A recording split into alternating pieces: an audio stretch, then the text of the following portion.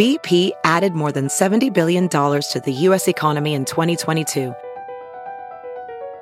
Investments like acquiring America's largest biogas producer, Archaea Energy, and starting up new infrastructure in the Gulf of Mexico. It's and, not or. See what doing both means for energy nationwide at bp.com/investing in America.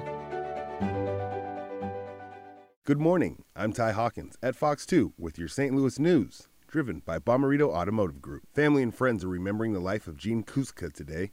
There was a public visitation yesterday for the 61-year-old teacher who was killed in last Monday's school shooting. This morning at 10, there will also be a service at the Cathedral Basilica in the Central West End. 15-year-old Alexandria Bell was also killed in Monday's shooting. The family of a missing paraglider from O'Fallon is asking for volunteers to help with the search. 35-year-old Kenny Loudermilk was traveling from Defiance, Missouri to Herman with another paraglider. The two got separated somewhere near Washington, Missouri. Several people reported seeing Loudermilk crash into the Missouri River just east of the Highway 47 bridge. The search is now north of the Chain of Rocks Bridge, where the Mississippi and Missouri rivers meet. The city of St. Louis is opening its doors to families for Halloween. Trick-or-treaters of all ages can visit any of the 7 community centers to show off their costumes, collect candy, and take part in Halloween activities. Hours for the Halloween events can be found on our website. From the Fox 2 Weather Department, areas of rain and fog around to start our Monday, but the Halloween forecast is not a total nightmare.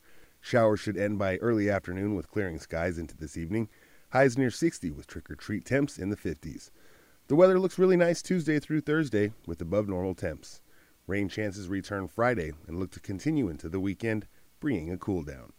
For more news, weather, and sports, watch The Power of 2 at 11, Studio STL at noon, News 11 at 4 and 7.